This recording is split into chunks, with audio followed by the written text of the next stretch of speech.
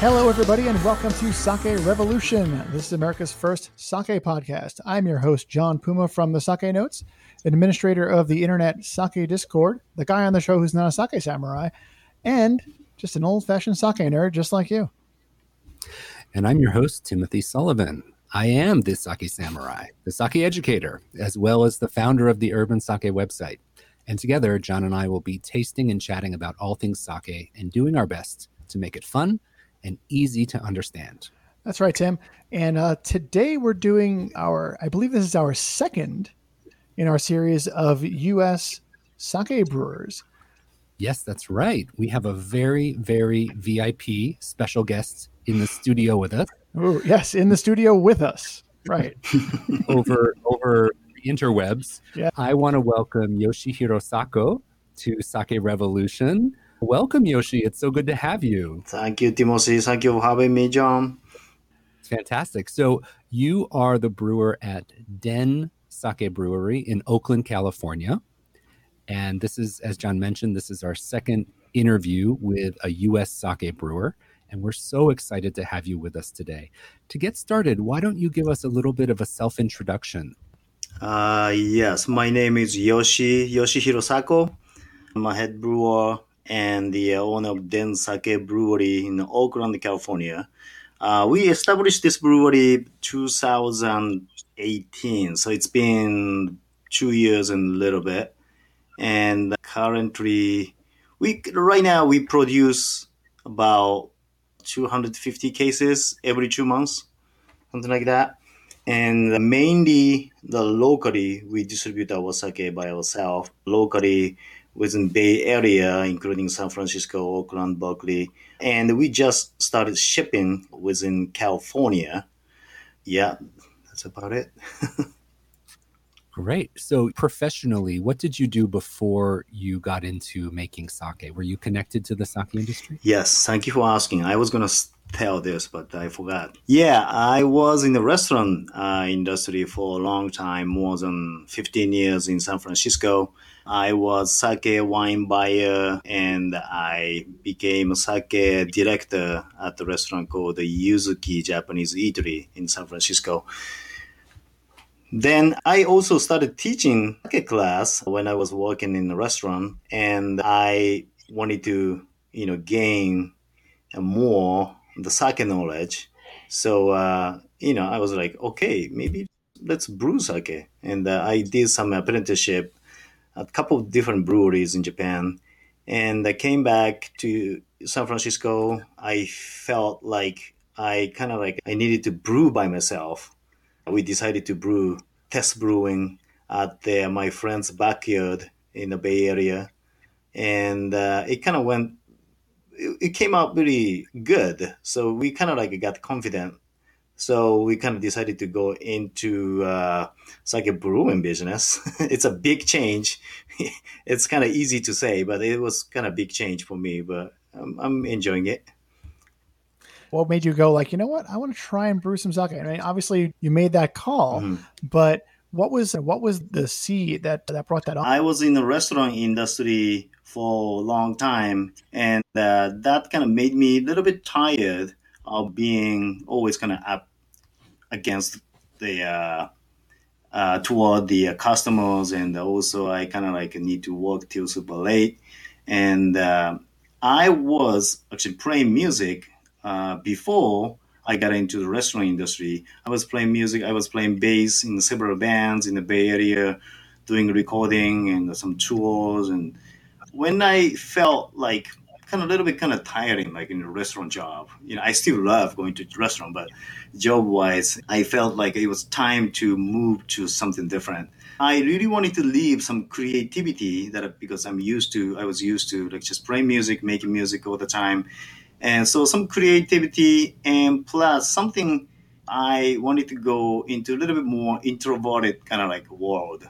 So I think shifting to the sake brewing business from restaurant work, I think it was kind of smooth shift, even though we had to struggle a little bit in the beginning, but it was kind of smooth shift mentally for me. Wow. Yeah, I imagine that would be quite a shift. So you're making sake in the U.S. But you've got a lot of experience with styles of sake made in Japan. How would you say that U.S. made sake is developing stylistically, and how is that different from Japan made sake these days? It's very hard to say because I haven't tried all the domestic sake yet. But for my case, I'm trying to make sake definitely pair well with the food here and the food that I eat everyday life. Brought sake into the restaurant, like a Californian cuisine or Italian cuisine restaurants, and I kind of pair sake with all those non-Japanese food or non-Asian food. And sometimes it's very successful, but at the same time, I felt like just the attack of the sake I felt like it's a little bit weaker than wine. And I love wine, and I drink a lot of wine too. So I just started to think, what's the difference between sake and wine? And as a lot of people knows, the biggest difference between sake and wine, that's kind of acidity. It's a big difference. Wine has much higher acidity, and the sake instead has a lot of more umami flavor based, a lot of times comes from amino acid. So that's a backbone of sake, the umami. And the backbone wine is more like acidity. And so that acidity, I always enjoy that acidity, even if I eat some kind of salad, and also, of course, meat, like a protein-rich food, fattier food. I always enjoy pairing food I eat with something a little bit acidic beverage. So I wanted to make sake with that acidity that pair well with the food here. So Yoshi, where in Japan are you from?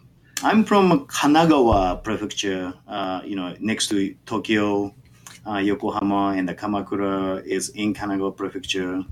One thought or question I kind of had was, you're a Japanese person making sake outside of Japan. Do you feel any advantage or disadvantage from being a Japanese person making sake outside of Japan? Wow, interesting question. I think for me, it's easy to access all the, for example, thesis or some kind of, when I hit a problem when I'm brewing sake, I always check, I ask people, but also I can find a lot of thesis about the sake brewing because it's written in Japanese. So as a native Japanese, I can read all the Japanese. I think it's definitely, it's an advantage for me to get all the information about sake brewing. Disadvantage is it's opposite. Sometimes it's hard to communicate, for example, like a dealer or supplier, and it's just a habit. It's not only language, it's just a habit of doing the business is kind of a little different. Japanese mentality versus American mentality, it's a little bit different. So I need to adjust to the American way, and it's still not easy for me. Yeah. What's the one thing that you would want Japanese people to know about U.S. made sake? Since you are making a slightly different style, you're making something that's a little bit more friendly for American food. What would be the lessons you'd want to take back when you're speaking to a Japanese person about sake that you make? I think it's Japanese sake industry inside. It's very strict. I mean, I think those rating system about sake, it's very strict. And for example, like, have you heard about the things called the kigashu, the smell of the wood? It's like, I think it's inferior. I mean, it's inferior in the sake brewing, traditional sake brewing world in Japan. A lot of those kind of like things that Japanese people think that's inferior or it's a bad thing, it can be good here. And a lot of people here don't have those very strict, how can I say, regulation or rule of sake making. So I can more add those things to be considered like a bad in Japan. I think it's just a clean and super beautiful aromatic style sake, elegant style sake. It's not always, necessary to be always like that. I think we can add something kind of off flavor But if it's a little bit, it becomes kind of attraction. So that means in that sense, I just feel like brewing sake in United States, I think has much, kind of more possibility for me. Yeah, well, talking about brewing sake in the US, I think that there must be some unique challenges to brewing sake in the US versus in Japan. As someone making sake over here in the US, what has surprised you or challenged you the most versus making sake in Japan? Well, not so many choice for rice varietal, and of course, less sake rice here growing in the United States. And also equipment-wise, there's no company sells sake brewing equipments here. So I definitely need to use something from a wine world or a beer world or something totally different. So equipment sourcing was, I think it was the hardest part for me. So you had to improvise a little bit and like make things up as you went along. Did you build any of your own equipment? Yeah, I built koji room, koji table, koji boxes, kaibo, the mixing pole, using Himalayan cedar and the bamboo. They don't sell them at True Value Hardware down the street? Exactly, no. Strangely, they're not available at Home Depot. I don't know why. Yeah. Yeah. So, I think a lot of stuff I made by myself, and I enjoy it, actually, those woodworking part as well. Yeah. Well, one thing we all want is to grow the sake industry. Wherever you're making sake in the world, I think everyone wants this industry to grow.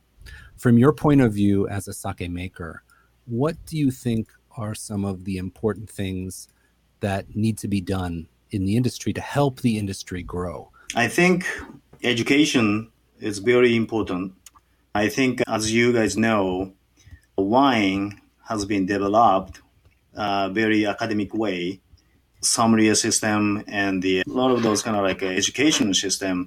I think that kind of education system it's lead a lot of people into more like serious drinker. Unfortunately, sake will not like developed like that, like wine. I think in Japan, those kind of academic way of introducing sake was not happening in Japan.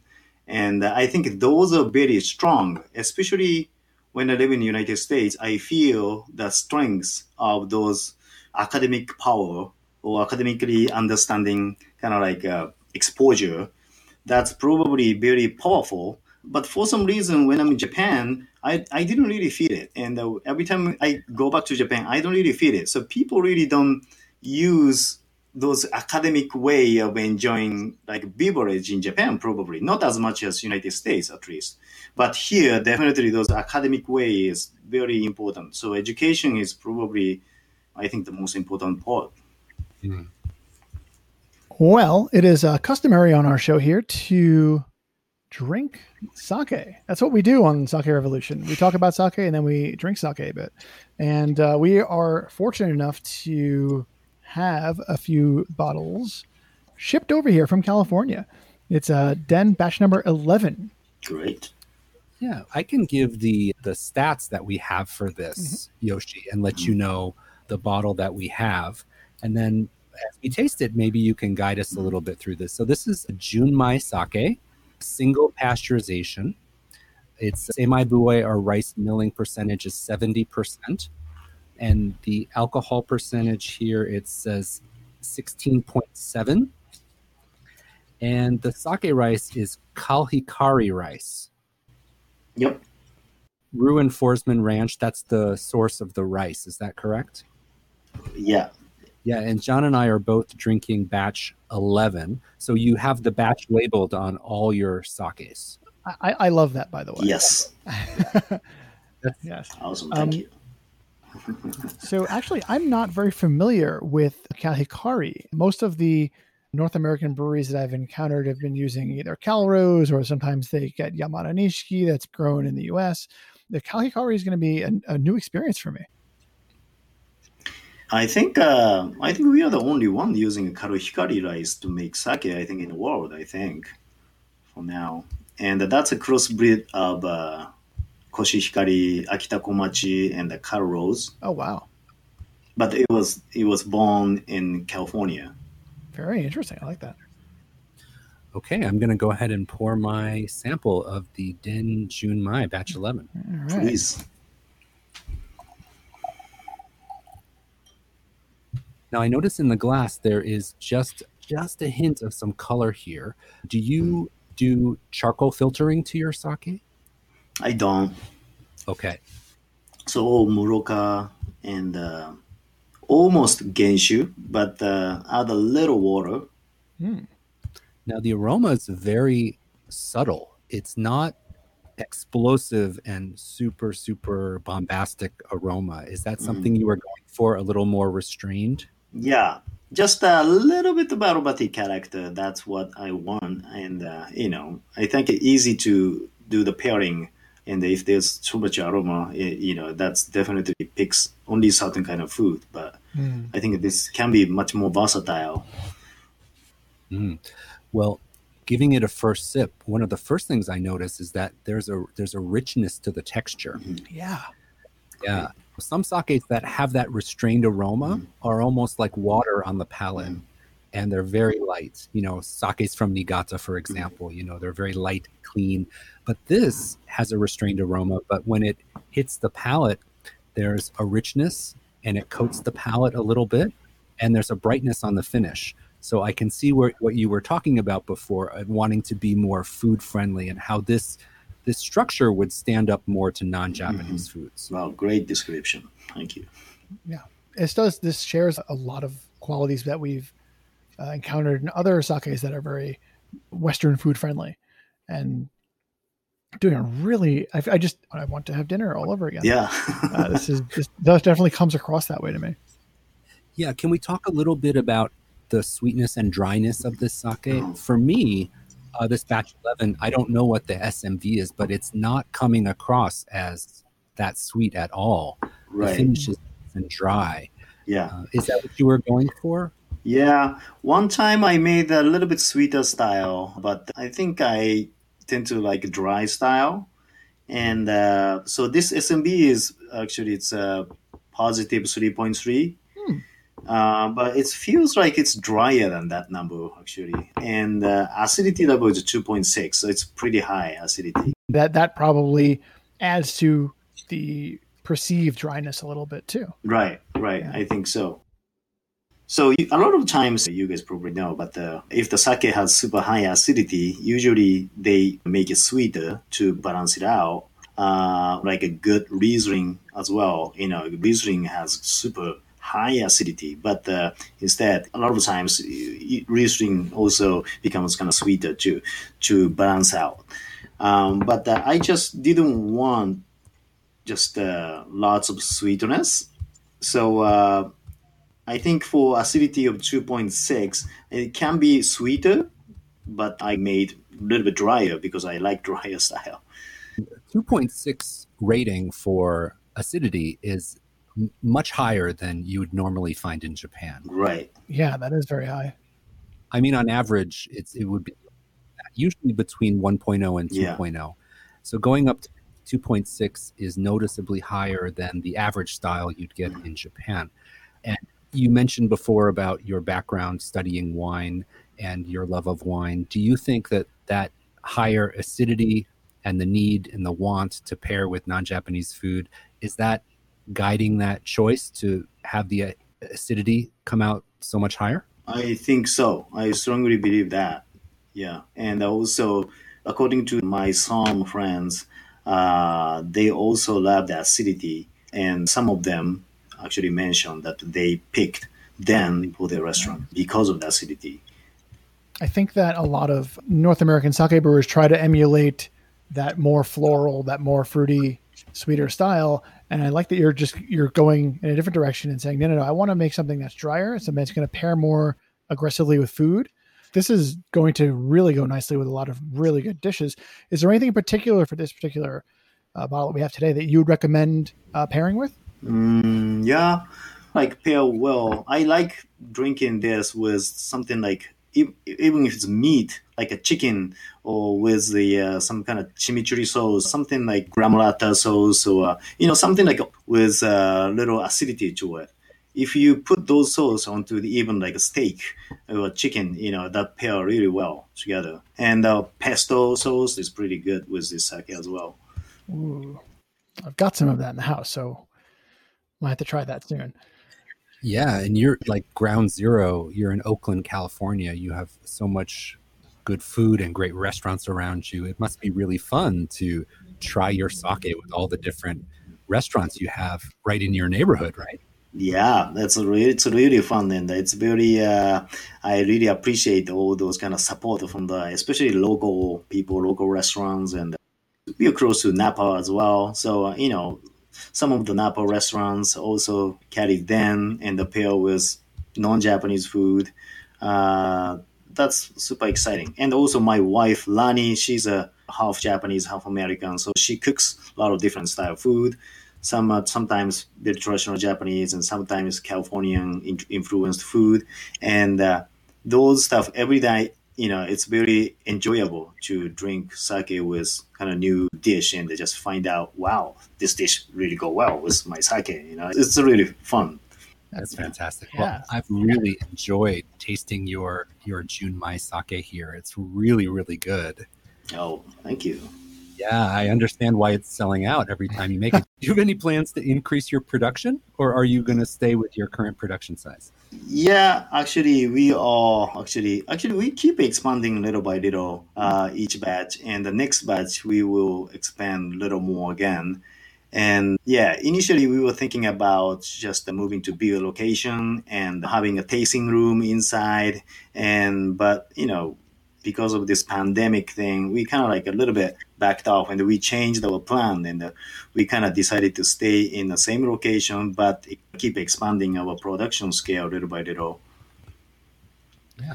So maybe you can tell us how people can get in touch with you if they're interested in learning more about your sake, and if they want to order your sake, what's the best way to get their hands on some Den for themselves? Okay.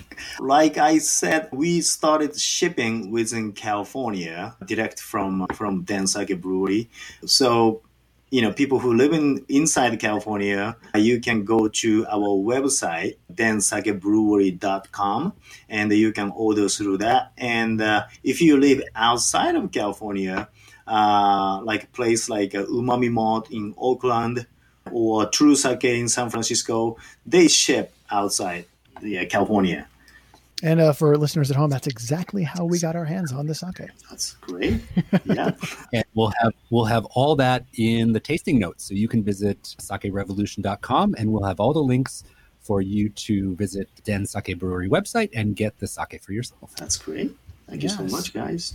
Yeah. Yoshi, thank you so much for joining us and giving us a little insight into how your brewery came about and what you guys are up to and what you're all about over there.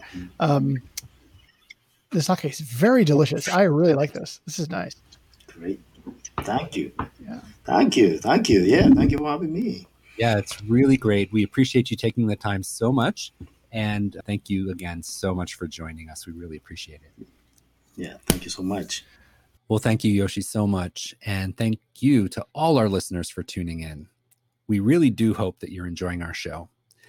If you'd like to show your support for Sake Revolution, one way you could really help us out would be to take a couple of minutes and leave us a written review on Apple Podcasts. It's really one of the best ways you can help us get the word out about our show. And please also make sure to subscribe wherever you download your podcast so you don't miss a single episode. And while you're at it, tell a friend and get them to subscribe. We don't want them to miss an episode either.